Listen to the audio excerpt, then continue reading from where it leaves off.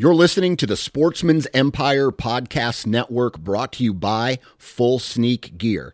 Check out their entire lineup at fullsneakgear.com. Also be sure to check out our entire stable of podcasts at sportsmansempire.com. New from Moultrie Mobile, the Feed Hub offers first-of-its-kind cellular connection and control for nearly any spin cast feeder on the market. When used with the Moultrie Mobile app, you can monitor feed and battery levels, run feeders on demand, receive alerts when feeders are clogged, and remotely adjust feeding times. The Feed Hub is ideal for anyone who maintains feeders. Remove the guesswork and save time by planning feeder maintenance before you drive to your hunting property. For more information, visit MoultrieMobile.com. Think you know the Brooks Ghost? Think again. Introducing the all-new, better-than-ever Ghost 16. Now with nitrogen-infused cushioning for lightweight, supreme softness that feels good every step, every street, every single day. So go ahead, take your daily joyride in the all-new nitrogen-infused Ghost 16. It'll turn your everyday miles into everyday endorphins. Let's run there. Head to brooksrunning.com to learn more.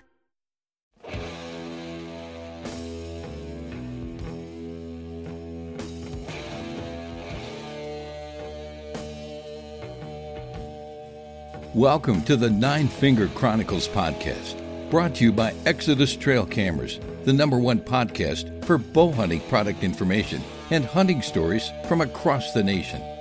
And now, here's your nine-fingered host, Dan Johnson. Hopefully everybody's having a good day, a good week, a good month. I know the year is still pretty new, but hopefully your year has started off on the right foot. Thank you guys for tuning in today. I really appreciate it. Today we have a continuation of the wish list podcast that I did last month. And with it being 2017, I just wanted to continue this category just a little bit and talk with a guy today. His name is Cameron Stover. He's from West Virginia.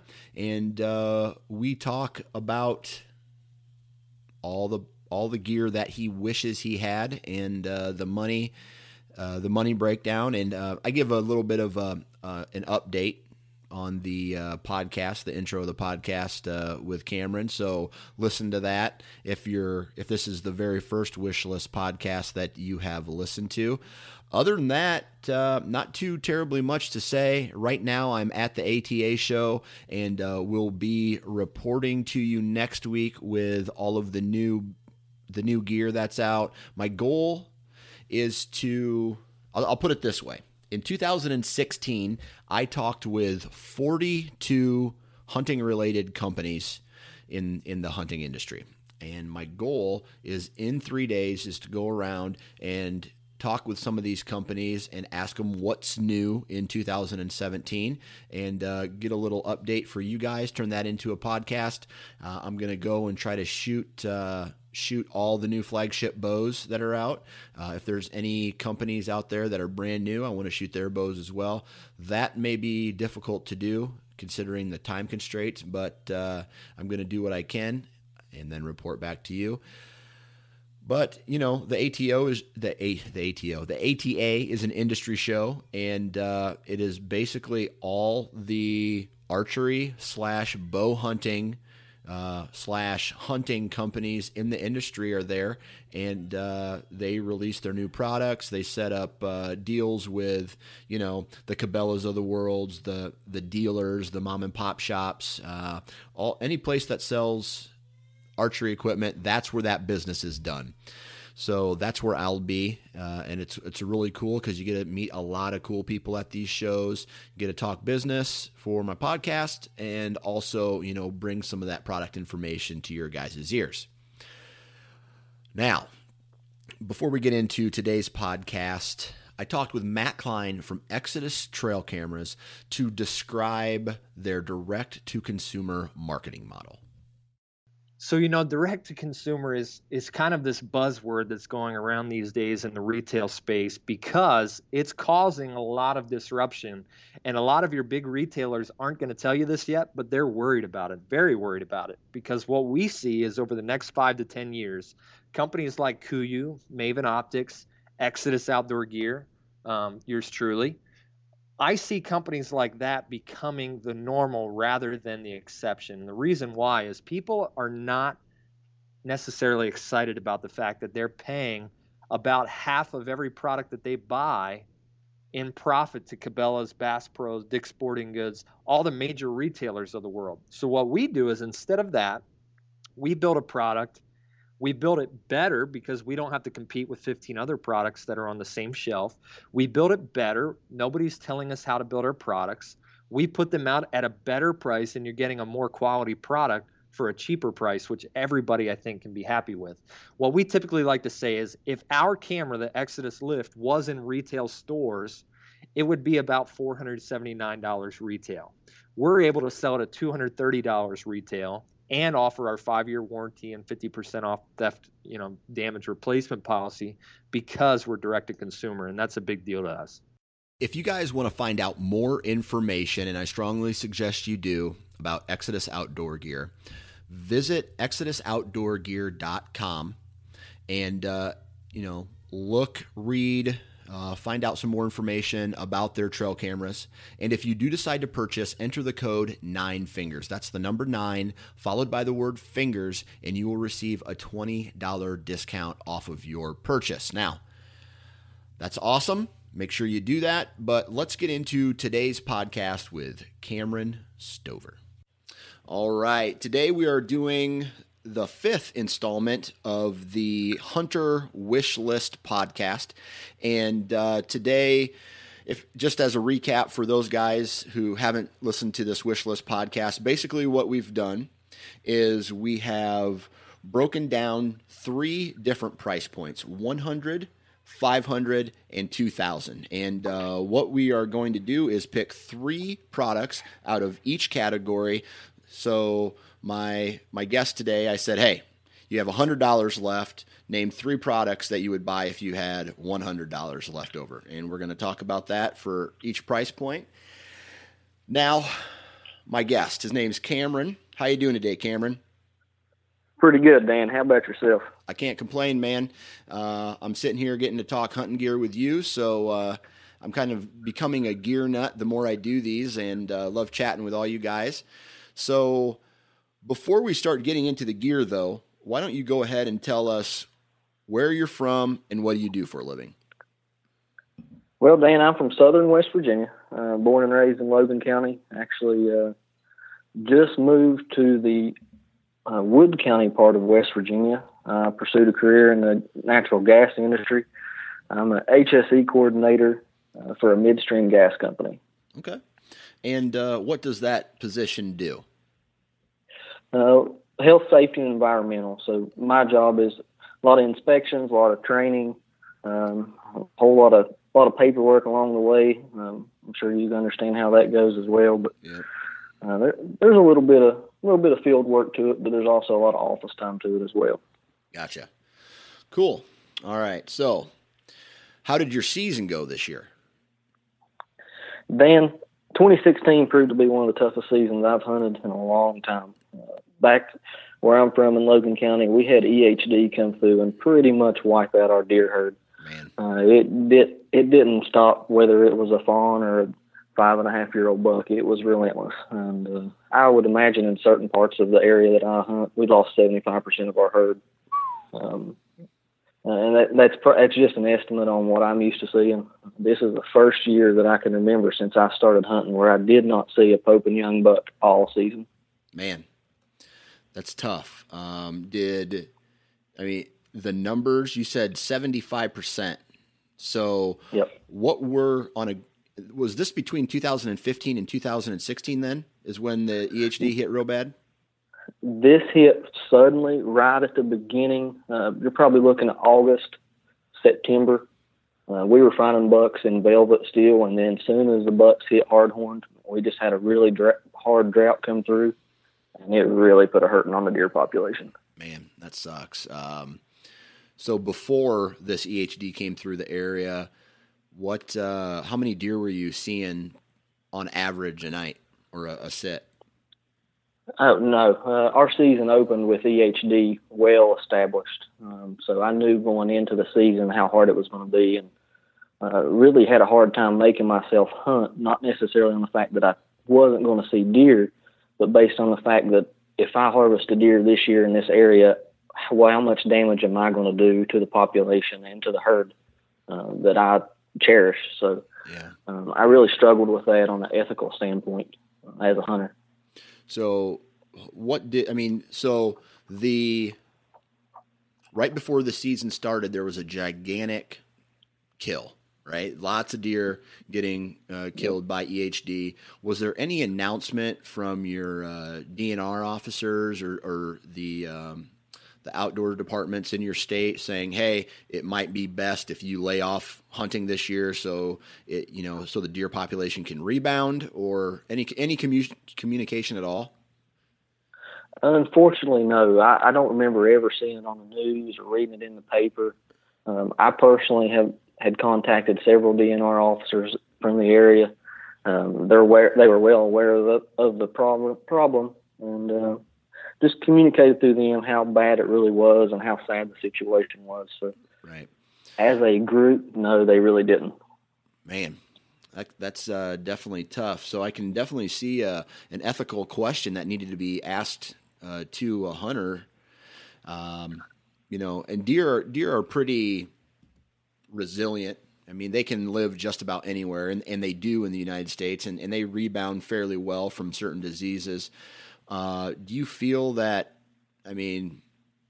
how long, I don't know where you hunt. I don't know what the numbers are like, but I guess before EHD hit your area, what was your deer herd like? How many deer were you seeing in a particular hunt? Well, this area of West Virginia that I'm from is actually blessed. Our whole county, we have 4 counties in the state of West Virginia that are bow only.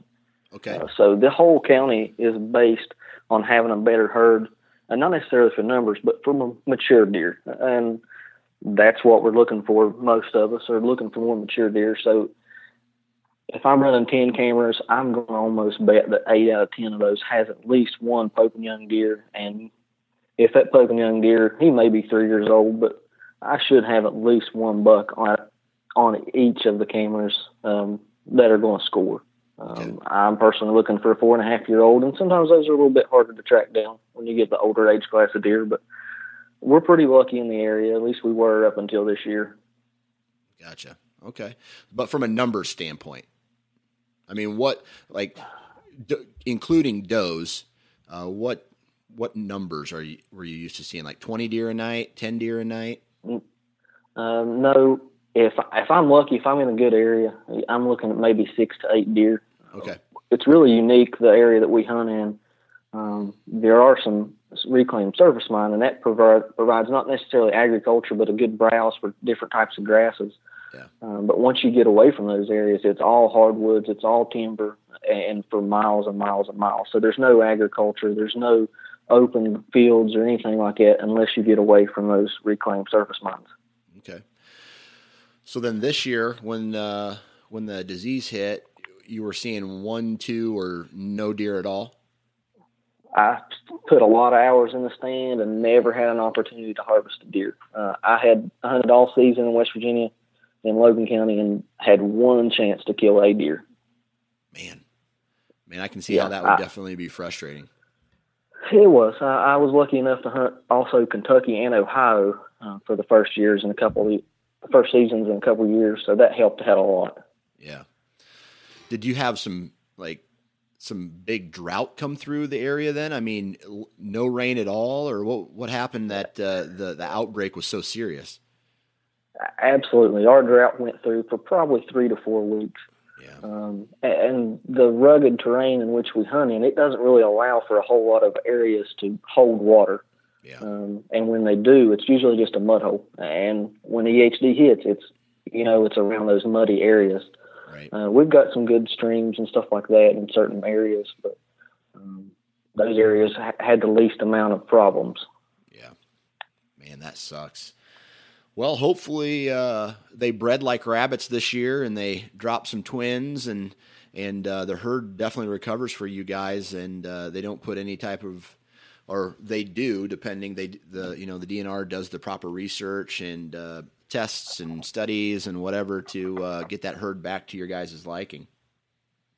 Yeah, and that's all we can hope for is the deer that survive the EHD to survive the season and help them in the future build a larger herd and work with the DNR and conservation officers to make sure we provide that. Amen. Amen. Well, today we're talking gear, so we're going to transition after that. And we're going to talk about, 2017 is here. And if you're like me, you're always looking at the newest, the latest, the greatest. You're always trying to tweak your setup so that it's absolutely perfect to you and your needs. And we'll do what we've always done. And let's start off with, if you had $100 left to spend on hunting gear, what are the 3 products that you would spend that money on? All right, Dan, the first product I would buy would be half a dozen Victory VAP TKO low torque arrows. Okay. And what do those cost for a half dozen? Those are approximately $85 per half dozen. Okay, so $85 for 6 arrows. And what is it about these particular arrows that you like so much? The reason why I switched to these this year, I've been using a lighter arrow and had success with those as far as in the field and target practice as well. They were very straight. But I really wanted something with more kinetic energy. I needed a heavier arrow for bear hunting and things of that nature. And I really wanted to be more consistent. And I felt like having a lighter arrow, weight-wise, was a disadvantage when it comes to penetration in the woods. So I needed something that gave me the best ability to harvest an animal that I could have. Gotcha. Okay. Now, when you went out looking for new arrows, what were some of the other brands that you looked at in comparison before you said, hey, I want to go with these Victories? I really compared the Victory and the Gold Tip. Okay. Specifically, the Gold Tip, they have a small diameter arrow as well. I don't really recall the name of it right offhand, but I compared the Gold Tip and the Victory small diameter arrow, and Victory come out ahead. Victory's been making that arrow for a lot longer. They've got a little bit better reputation when it comes to that specific arrow. Not saying that the Gold Tips aren't good, but the history behind the VAP, kind of being the first one really on the scene for that small diameter arrow, is really what intrigued me the most. And the heavier insert in the front to help with my front of center. A little bit better your front of center is, the better penetration you have. Gotcha. So you were looking for a small diameter arrow that packed a punch. Exactly. Okay. Now, just kind of curious, what kind of broadheads you shoot? I'm shooting QAD Exodus broadheads this year. Gotcha. And did you say you did buy these arrows for this season? Absolutely. Okay. Yeah, I felt a need that I needed them, so I went ahead and purchased those, hunted with them, broke a few along the way, practicing around, but I didn't break any in the woods as far as shooting through deer and things of that nature, so that helped out a lot. How did that combination perform for you this year? I mean, I know in West Virginia you didn't get a chance to shoot a deer, but did you harvest a deer in any other states? I did. I was able to harvest a buck in Ohio, and I did wound, unfortunately, a deer in Kentucky, but that was my fault, and with a different broadhead. Gotcha. So that combination with the QAD Exodus and those Victory arrows, how do you feel that performed? Oh, flawlessly. They surpassed my expectation. I really didn't expect it to be that big of a difference between what I was shooting was a good arrow. Price point wasn't even a factor. I was spending as much money as I wanted to spend on the arrows that I were previously shooting. They were just too light. And I don't mean light spine, I mean light grains per square inch. Yeah. So I was losing a lot of kinetic energy once I made impact. And when it boils down to it, kinetic energy, if you don't have it when you hit something, you don't have anything. That's right. All right, cool. Well, Victory Arrows for that first one. Now, what's the second product? Thermacell heated insoles, specifically the ProFlex model. Okay. And talk to us a little bit about that. All right. The reason why I chose the Thermacell heated insoles is simply because I like wearing a smaller, lighter, more mobile boot in the woods, and I want to be able to use that boot all season long rather than having to have 6 or 7 different pairs. I want to be able to keep 1 or 2 models in. That way I can rotate them out. But I want thin, mobile boots that aren't going to burn me up in the hotter parts of the year. Okay. The Thermacell heated insoles will allow me to stay out in the field longer, especially on those cold days. Right. I wish I had a pair of Thermacell heated insoles on my hunt a couple days ago. I was wearing a pair of rubber boots because I had to walk through a creek, a little bit of a creek, to get to my stand location.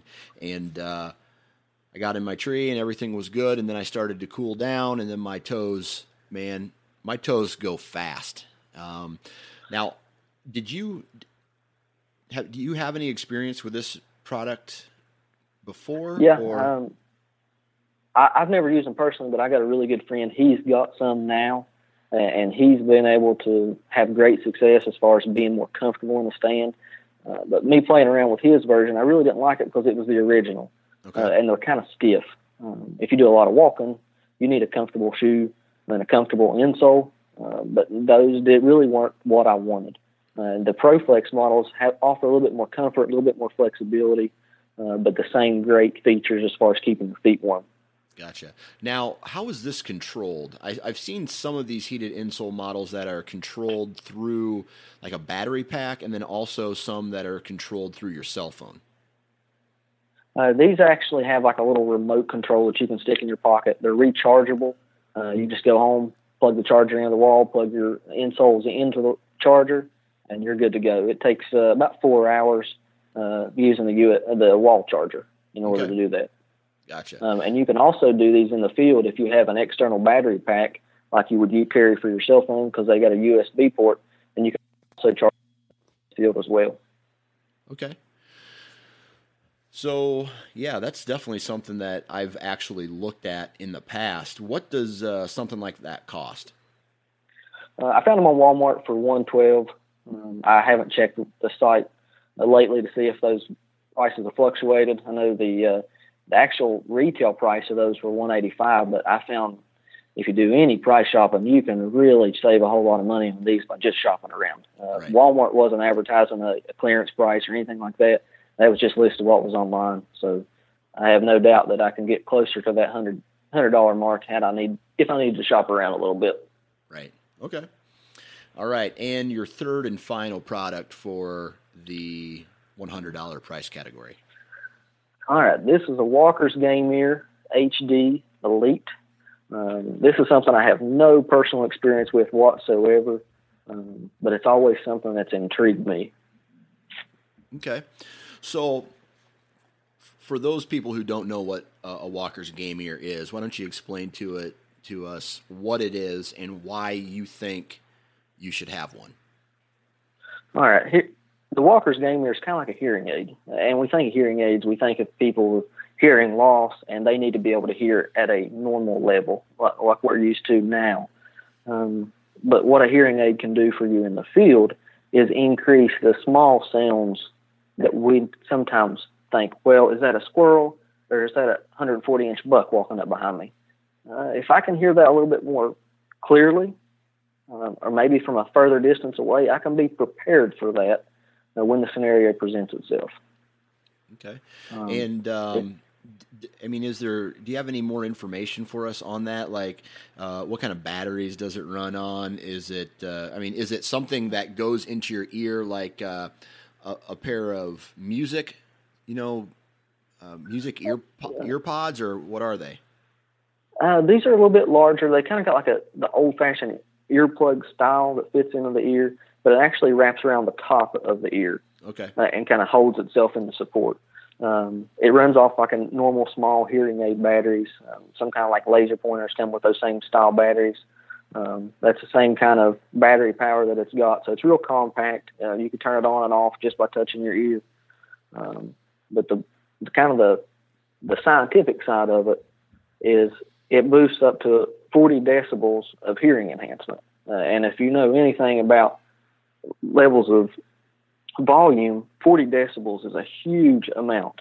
A normal whisper or rustling of leaves. If you're in a stand, you hear the leaves just kind of blowing in the wind a little bit. That's really about 20 decibels. And you and I talking right now, as clearly as it may be, that's measured at 60 decibels. So the difference in those leaves rustling from far away, and the difference in me and you talking, that's supposed to be the improvement is what these offer. Okay.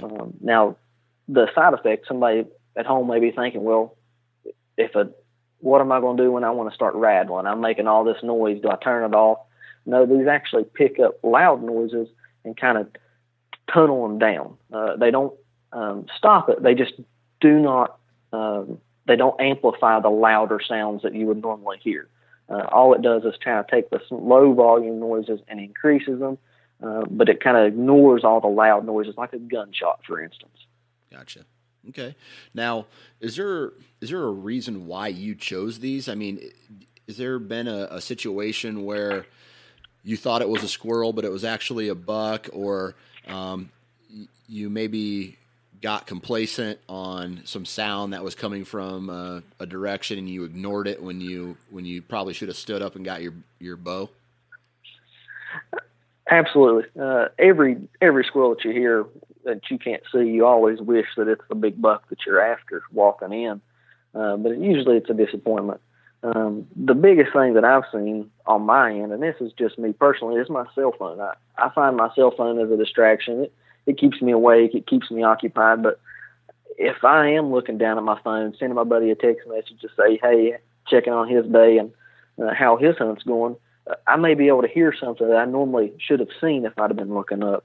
So I want to be able to have that extra advantage while I'm in the stand of being able to, I don't want to slack off and not be paying attention, but I want to have an upper hand. And that's, as hunters, we always are looking for an edge, and I feel like this will give me an edge in the woods. All right. And what does one of these run? These actually have a high retail price again, but Walmart and Amazon were real consistent at $117 a piece for the HD model. They have several different models, but for the price point, the HD seems about right. All right. All righty. All right. Now we're going to go into the $500 price point. What is the first $500 product that you would purchase? All right. A Bushnell G-Force DX rangefinder with ARC. Okay. And the first thing is obviously there's a ton of rangefinders on the market. Why this Bushnell G-Force? You're absolutely right. There's a ton of great products on the market, and they all pretty much do the same thing. They're point, shoot, give you a range. The only reason why I wanted to stick with Bushnell on this, because I've currently got a Bushnell Scout ARC 1000. I've had it for probably 7 years. I've destroyed it each and every year. It just keeps taking a beating, and it's still ticking. It's still ranging every time I hit the button, as long as I keep batteries in it.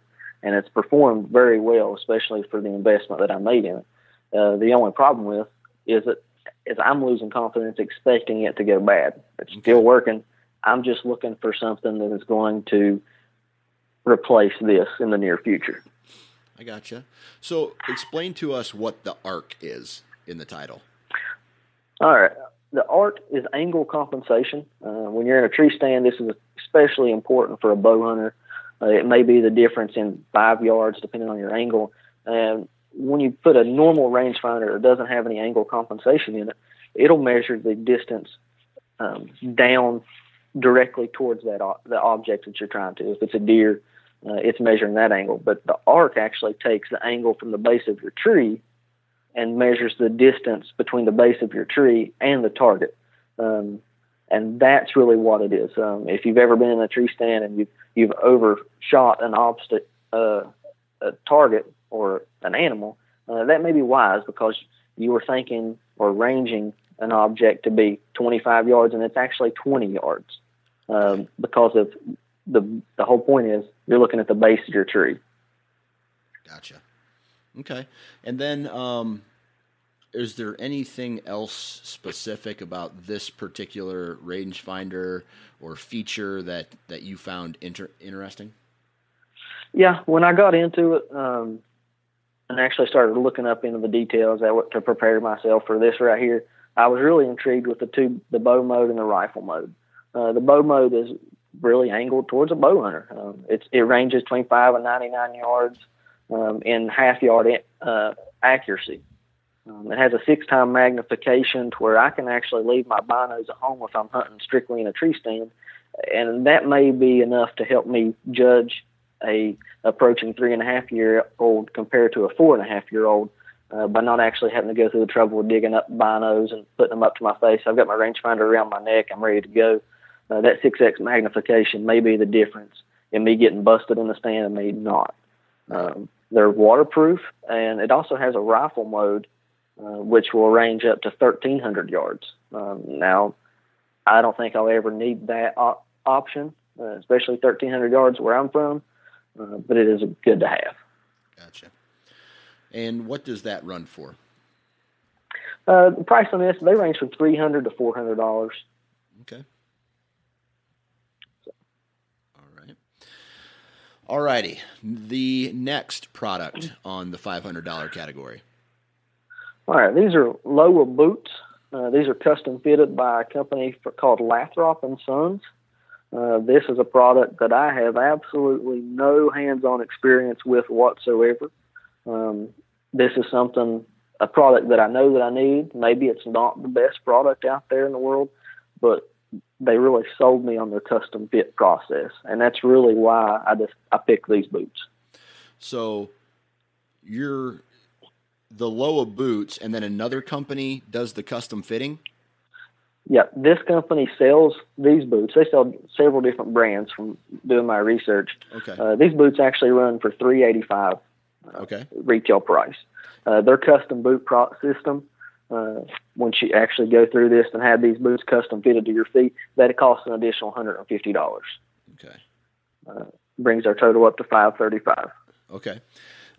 So why a pair of, first off, Lowa boots? By the way, for the listeners out there, we've done a Lowa boots podcast, so make sure you go and check that out. But, number one, why Lowa? And then number two, why a custom fit instead of working them in and, just doing the break-in period yourself? Or explain what that process is. Well, I went through a lot of boots in the last few years, and I've really figured out what doesn't work for me. I don't like a slip-on style boot. There seems to be a lot of room around on my feet. I like a more I want a lace-up style that's going to allow me to be more active. So I don't want a tough boot. My goal in the next year or so is to get out west. I'm from the East Coast, so I want to get out west and experience that backcountry style hunt. And one of the biggest things when you start doing any research or reading about, you got to have a good pair of boots. Right. And Lowa boots, that name's synonymous with good pair of boots for the out west. Right. Okay. And then, how long? What makes them custom? The custom fit process, they send a 3D mapping kit out, and you pretty much trace your foot at home. It's really neat the way it works, and then you send that back to them after you trace your foot, and it's not on a piece of paper. It's actually a nice little mat, and you put your weight down on it, and it kind of puts like an ink mark on it, and then you go around the outside of your foot as well with it.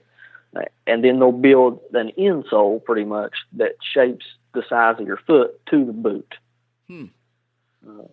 So it's not something that I'm going to be able to share. It's not something that I'm going to be able to use probably from boot to boot. That's exactly why I picked the Lowa boots. I want a boot that's going to last me for several years. And if I'm going to spend all this time and money and effort going through this, I want to make sure these boots are going to hold up, and I'm going to get my value out of them for a long period of time. Right, right. So it's basically just the sole that is the custom part, not like the ankle support or the laces or any of that stuff. Yeah. Okay. Yeah, I mean, you're not putting a bunch of bells and whistles on it. I'm just adding comfort. Okay. Cool. All right. The last product in the $500 price point. Well, Dan, this is one product that I wish I never had to list on here, but this is the Spot Trace. And the reason why it's on here is simply because where there's other hunters, sometimes you run into issues with people wanting to take things that's not theirs. Mm-hmm. I've listened to your podcast long enough to know that I'm not the only person that's had that problem. Right. So what the Spot does, it's a single unit, about the size of your cell phone, actually a little bit smaller. I think their dimensions are 2.69 inches by 2 inches by 1 inch thick. I can take that product and attach it to anything that I want, whether that's a backpack, a trail camera, a tree stand, and it uses GPS satellites to feed me information of where that product is. And I can set the increments in time, whether it records that data every 2.5 minutes, 5 minutes, all the way up to 60 minutes through GPS signals. The only problem is you have to have a installed plan that you pay. It's $100 a year, or you can pay a monthly fee per unit. So if I've got 3 units, I've got to pay for 3 different models. It's a little bit expensive, but at the end of the day, a little bit more peace of mind when you're leaving a $300 tree stand hanging in a tree. You'd like to know that you're coming home to it, coming back to it. So right.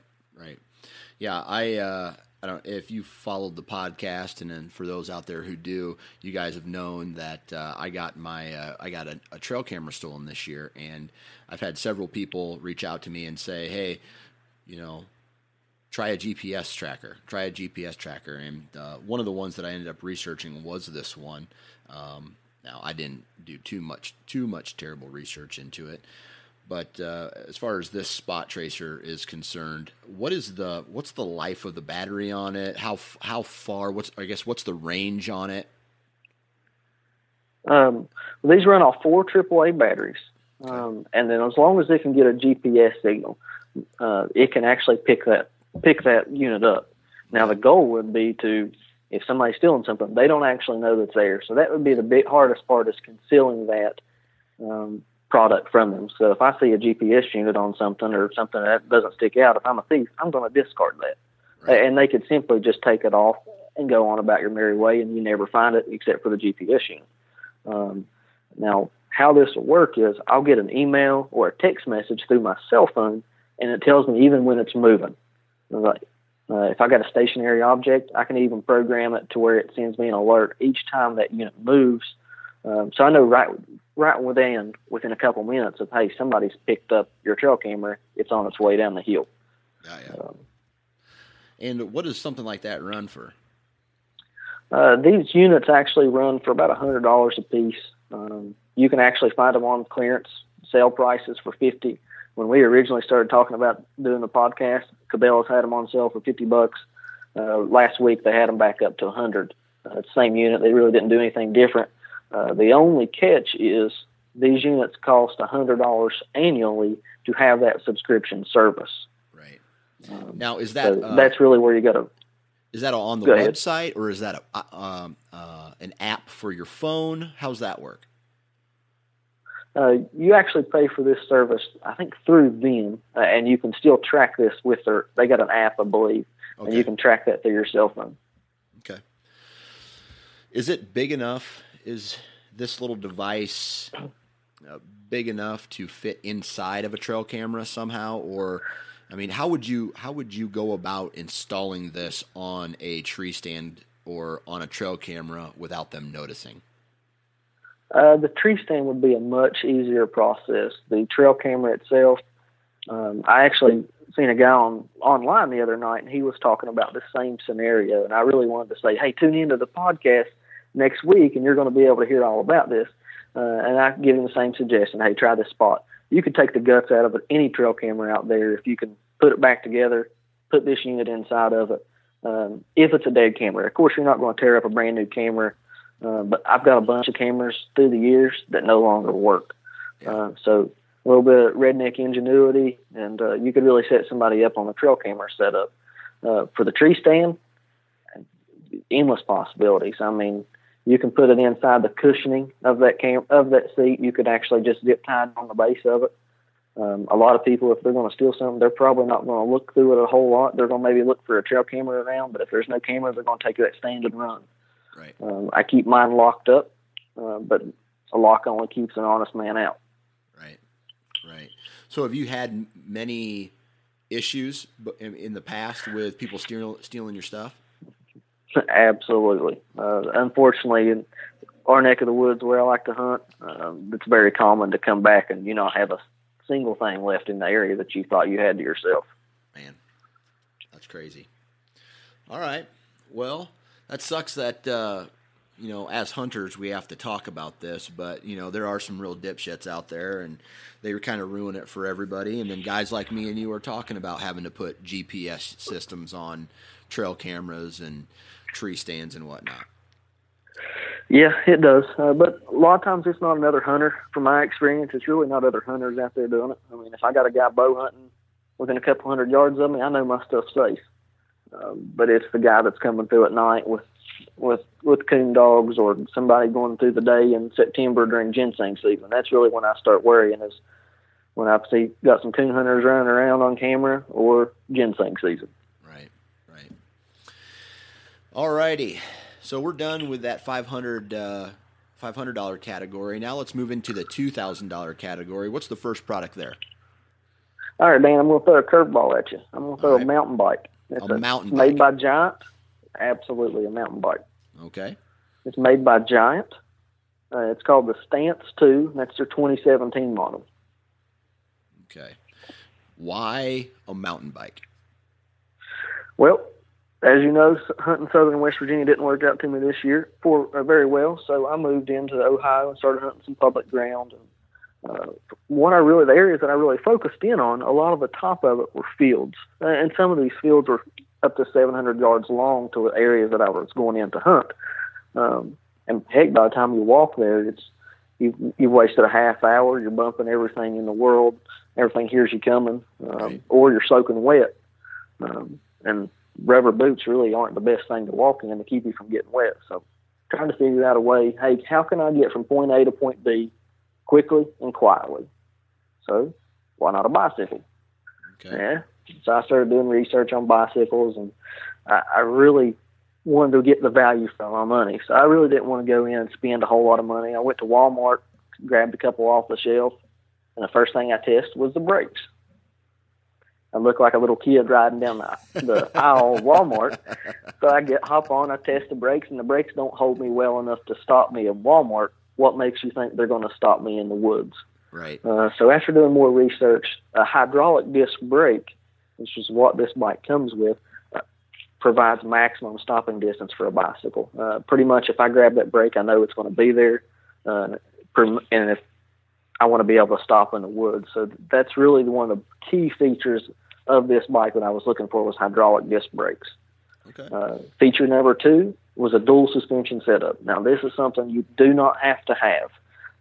If I want to get to a tree stand, a front shock and a hardtail would be just fine.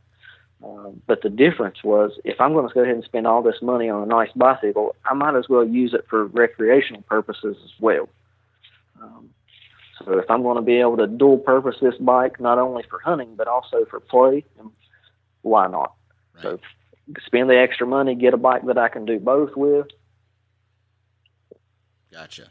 Now, I don't know if the places that you hunt allow electrical vehicles or motorized vehicles on them, but and I'm not sure what this new bike, because I don't know if you've heard of a QuietKat before. Yep. They're coming out with a mountain bike type of product. Did you look into that at all? I'm not sure. It might be around that $2,000 price point. I actually have. I did look into that, and they actually make some electric. There's other electric bikes out there. The only problem is the public ground that I'm hunting does not allow that, and that's classified as a motorized vehicle. So Gotcha. no motorized vehicles. So back to the elbow grease and a little bit of foot power is all you got. That's right. Okay, cool. And this particular mountain bike, this Giant, does it have those bigger front wheels or the bigger, fatter wheels on it? It's got a rim size of 27.5 inch. It is not the fat tire like they classify for being more aggressive for mud and to really help. I've actually had a similar bike like this and already sold it because I really didn't need it for any other purpose except for playing around with. Now that I could hunt with it, I wish I still had it. Right. But those big, large tires, that just really is, for me, is just going to add more weight, more bulk when these smaller tires are still going to be just as effective. Now, the rim size, traditional bikes that probably you and I grew up with, 26-inch tire was considered, hey, man, that's a big kid's bike there. But those are kind of went away from it. You've actually got what's called a 29er. That's the largest rim, really made for climbing, going over obstacles. These are really good in the woods when you come across a tree limb or a little log or rocks and stuff like that. It really eats them up, and you're a lot more comfortable. Now, me personally, I'm only 5'9", so that 29er didn't feel very comfortable, but the Giant Stance 2 is actually a 27.5. So I've got the flexibility of that 26-inch to being more mobile, and I've still got to be able to conquer those obstacles that the 29 will do. So it's kind of the best of both worlds. Gotcha. So what's the price on this bike? It's well under budget. It's $1,365 is the retail price, and that's strictly from their website. That extra money, I could spend it on accessories. For one, a helmet. I mean, if I'm going to be out in the woods and probably driving faster than what I need to be because I'm late, I'm going to wear a helmet, make sure that I'm safe. They make a lot of different bow holders to put on a bicycle. You can buy things like that. Surprisingly, you spend $1,300 on a bike, guess what you still have to buy? Pedals. Most of these bikes don't come with pedals, so you got to buy pedals for them. You know how pissed off I would be if I bought a bicycle and it showed up to my door and it didn't have pedals on it? Yep, I found that very surprisingly myself. The only reason why they don't do it is because there's so many different options and there's so many different types of riders. Right. The more serious guys, they want to clip onto that bike and not fall off of it, whereas if I'm going to wreck, I want to make sure that I can just stand up and not go with the bike. Right. So I'm going to use a platform-style pedal and get from point A to point B safely. Right. Okay. Well, there's that. And I've heard of a lot of guys using mountain bikes to get back into the certain parts of their farm where A, they don't want to walk that far, and B, they don't want to drive through it. I've often thought of that as well. Just I've never followed through with it, but I can definitely see how it might be useful. Yeah, and it really isn't useful from where I'm from originally, right. In Logan County, West Virginia, because our terrain features are so rough and rugged. Right. If you don't have an ATV, you're really not accessing a lot of areas that I hunt. And by the time you get there, especially either walking or on a bicycle, you're going to be wore out. You're not going to want to hunt. You're going to be sweaty, stink that whole area out. But right. Where I've kind of gravitated towards in Ohio, man, the terrain features are so much easier, a lot more easier to navigate the woods and the mountains. And this bicycle, heck, I can go up anything that I've crossed through in Ohio so far. Right. Okay. All right. There's that. Now, the second product. All right, this product's made by Reinhardt. It's called their Brick Wall, and they make a 36-inch and a 48-inch, but if I've got the extra money, I'm spending on the 48-inch. All right. So what is I know Reinhardt makes targets, but what is the Brick Wall? All right, this Brick Wall is actually just a big, solid face target with interchangeable blocks in it. So instead of me wearing out a little dot and my target's ruined, all I have to do is draw a new dot on a different block and then change the location of that block. So these blocks are 4 inches tall, 15 inches deep, and 48 inches wide. So these stack on top of each other to be 48 inches by 48 inches, and it's 15 inches deep. So with all these blocks stacked up, I can just take the bottom one, put it on the top, and just keep a continuous rotation until I've completely shot up this target. I went through several targets in my life, practicing shooting arrows and broadheads and all this stuff. And these block targets are great. They last a couple seasons, but at the end of the year, they're usually shot up, especially if they've been exposed to a lot of UV light as well and broadheads. This particular model is really not designed for broadhead use. It's really a flat target face for field points. A lot of guys want to shoot this with spot targets, like a Vegas round or something like that. But this is also great for a bow hunter. I can remember when I first started shooting, I used to make my own targets with big chunks of foam with a big solid flat face. And this is really the closest thing on the market right now that I've found to get me back to where I used to be. I really like that large target. And this is something that you could do at home if you want to invest the money in. And if you take care of it, man, this could last you a lifetime. Right. So I'm looking at, I actually went onto the website right now, and it's just a giant wall of foam, basically. And then exactly.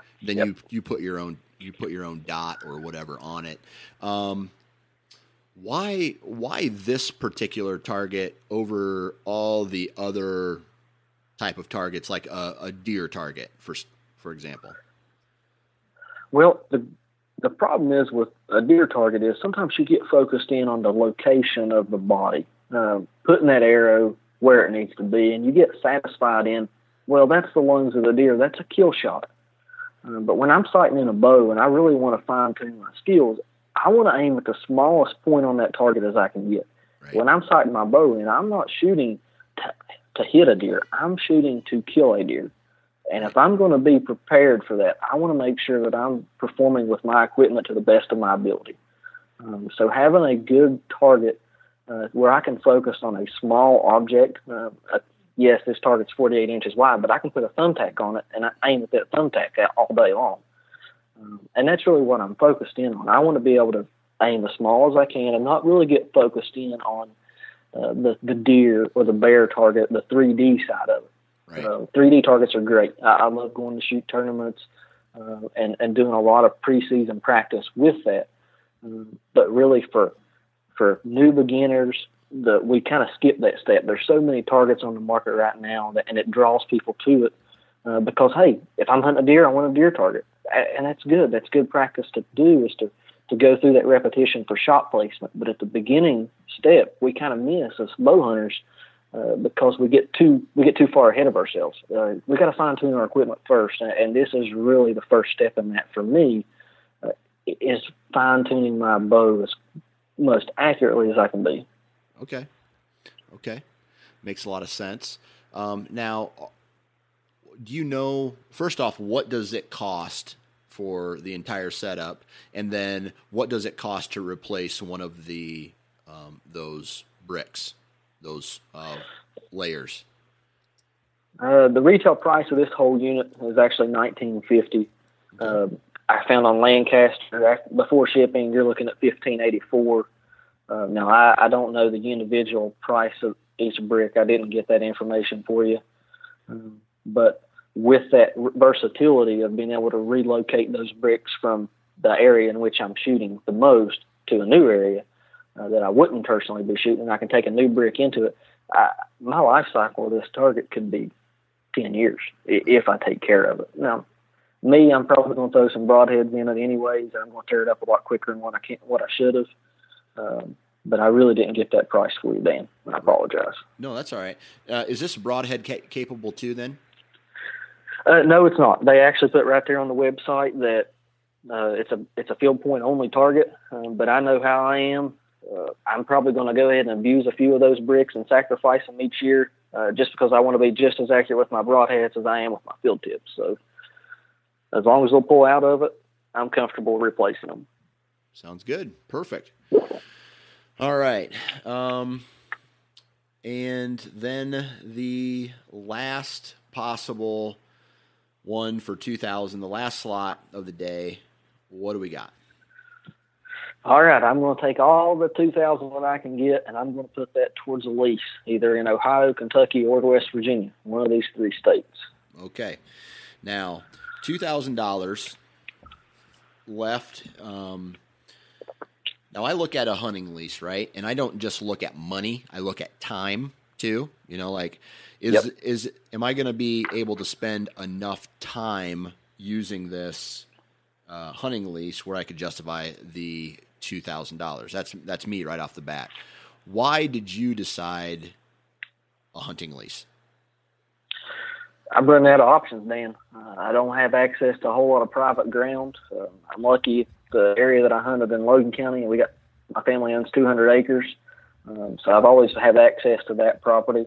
But with EHD coming through the area, it's hard to go back and hunt an animal that's not there. Right. Ohio, there's a lot of competition. I thought going into this season, hey, I'm going to hunt Ohio public ground. This is going to be a slam dunk, and I'm really not going to have a hard time finding deer. Well, that was true. I didn't really have a hard time finding deer. What I had a hard time doing was finding deer that were moving in daylight on public ground. And if you've hunted public ground enough, you know that when pressured, these deer shut down or they move out. Right. And then Kentucky. Kentucky offers something special that West Virginia and Ohio do not. They offer a chance at an early season full velvet deer, and that's an opportunity that I really can't get elsewhere on the East Coast. So Kentucky is very unique in that perspective of having that first crack of the season at a mature velvet deer, and that's something I've always wanted to do. Okay. And is this something that, what kind of lease would you be looking for? I don't know. I've never leased any property in my day. I've thought about it. Thought about leasing a couple farms where the reason, similar to what you said, the reason I would even lease in the first place would be to get a farm that I would have 100% control of. I wouldn't be bouncing off other hunters, and that would, for me, that's the only particular reason. What is there anything else about that I guess you would find beneficial for a lease over private ground okay, go ahead. Well, first step is access. If you don't have any other options, then having something that you know that you can fall back on to hunt is a good thing to have. A lot of places in Ohio that I've tried to get permission on private ground to hunt this past season, it's either A, leased or B, hunted by family. And then the occasional, we don't allow hunters. And those are all obstacles that you got to overcome. But I want the opportunity to lease and to manage. At this point in time, my wife and I plan to buy property in the next couple of years. But I want to get prepared for that. And I feel like a lease would be the first step in finding the right ground in the right area.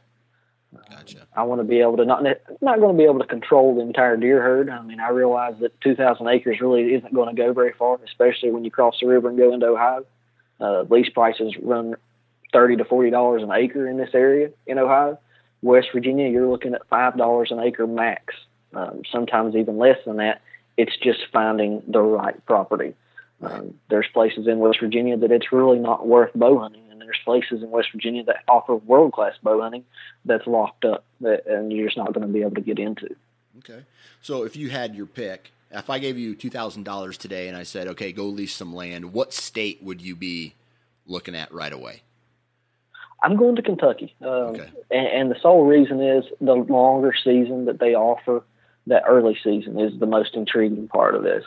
There's parts of Kentucky that are renowned for Boone and Crockett whitetail. And if I can get an early jump start of my season, especially during Labor Day weekend, when I get lucky and have a 3-day weekend to hunt, I want to be able to take advantage of that. And Kentucky offers that unique perspective of, again, that velvet hunt and close to home. How far from where you live, how far is Ohio where you hunt, and how far is Kentucky where you hunt? I've got properties in Ohio that I can hunt within a half hour of my house. Okay. And then I've got public ground that are within an hour that I can be in areas that I'm familiar with. Now the properties I hunt in West Virginia are about 2 hours and 15 minutes away.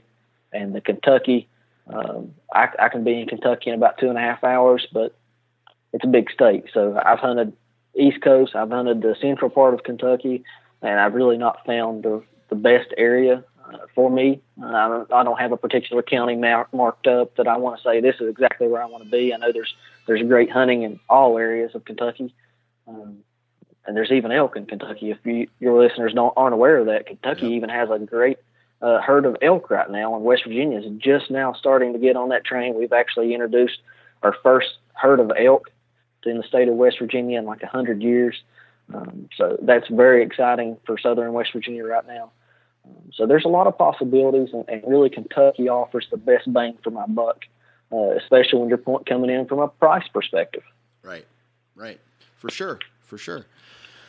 Well, all valid reasons. And Cameron, hey man, I really appreciate you coming on the show, taking time to go over all these products and scenarios with me. Dan, I really appreciate the opportunity. I have to admit that I'm really jealous of the fact that you're going to the ATA show and I'll have to go to work. Well, I tell you what I'll do. I'll do my best. I don't think I'm going to be able to launch any podcasts directly from the show. If you're listening to this particular podcast, it will be Wednesday. So Wednesday of the 10th, I think it is. And I'll be at the ATA show, and I'm gonna do probably some live reporting, but through Facebook and whatnot. But I'll do my best. I'm going to be putting out some podcasts the following week of information that I've got from there. So hopefully that will work for you. Yeah, I have a feeling this wish list is getting ready to grow after the ATA show. Amen. Right? It's probably Absolutely. bad. It's probably bad that I even go, because I'm that kind of guy who's like, man, I kind of want that. I want that. Next thing you know, I'm looking at my list of things to buy, and it's like $15,000, and I just gotta wad up the piece of paper and throw it away. Yeah, my wife just overheard that conversation, so I don't think she's very happy at the moment either. Well, I'll tell you what. I'll let you get back to the wife, and maybe you can calm her down. And thanks again, and have a good one. Hey, Dan, appreciate it. Have a safe trip. And we're done. Thank you very much, Cameron, for coming on the show. I really appreciate it. Huge shout out to the partners of this podcast, DeerLab.com and Exodus Trail Cameras. And what else? Thank you very much to you, the listeners, each and every one of you, for taking time to download this podcast and spend an hour with this crazy whitetail / hunting / mule deer elk, I don't know, whatever, turkey, fish, outdoor enthusiast. I appreciate spending your time with me, and thank you for your continued support in 2017. If you haven't already, go to iTunes and leave a review if you like this podcast, whether it's a written review or a star review. Other than that, I really appreciate your time. Follow me on Facebook, Twitter, Instagram, and just overall, thank you. I'm very blessed. I'm very happy. Thank you to my wife. I don't know why I'm doing this all now, but thank you to my mom and dad for having sexual intercourse and giving me life. So on that note, I'm done. All right, I'm done. Have a great day. Have a great week, and wear your damn safety harness.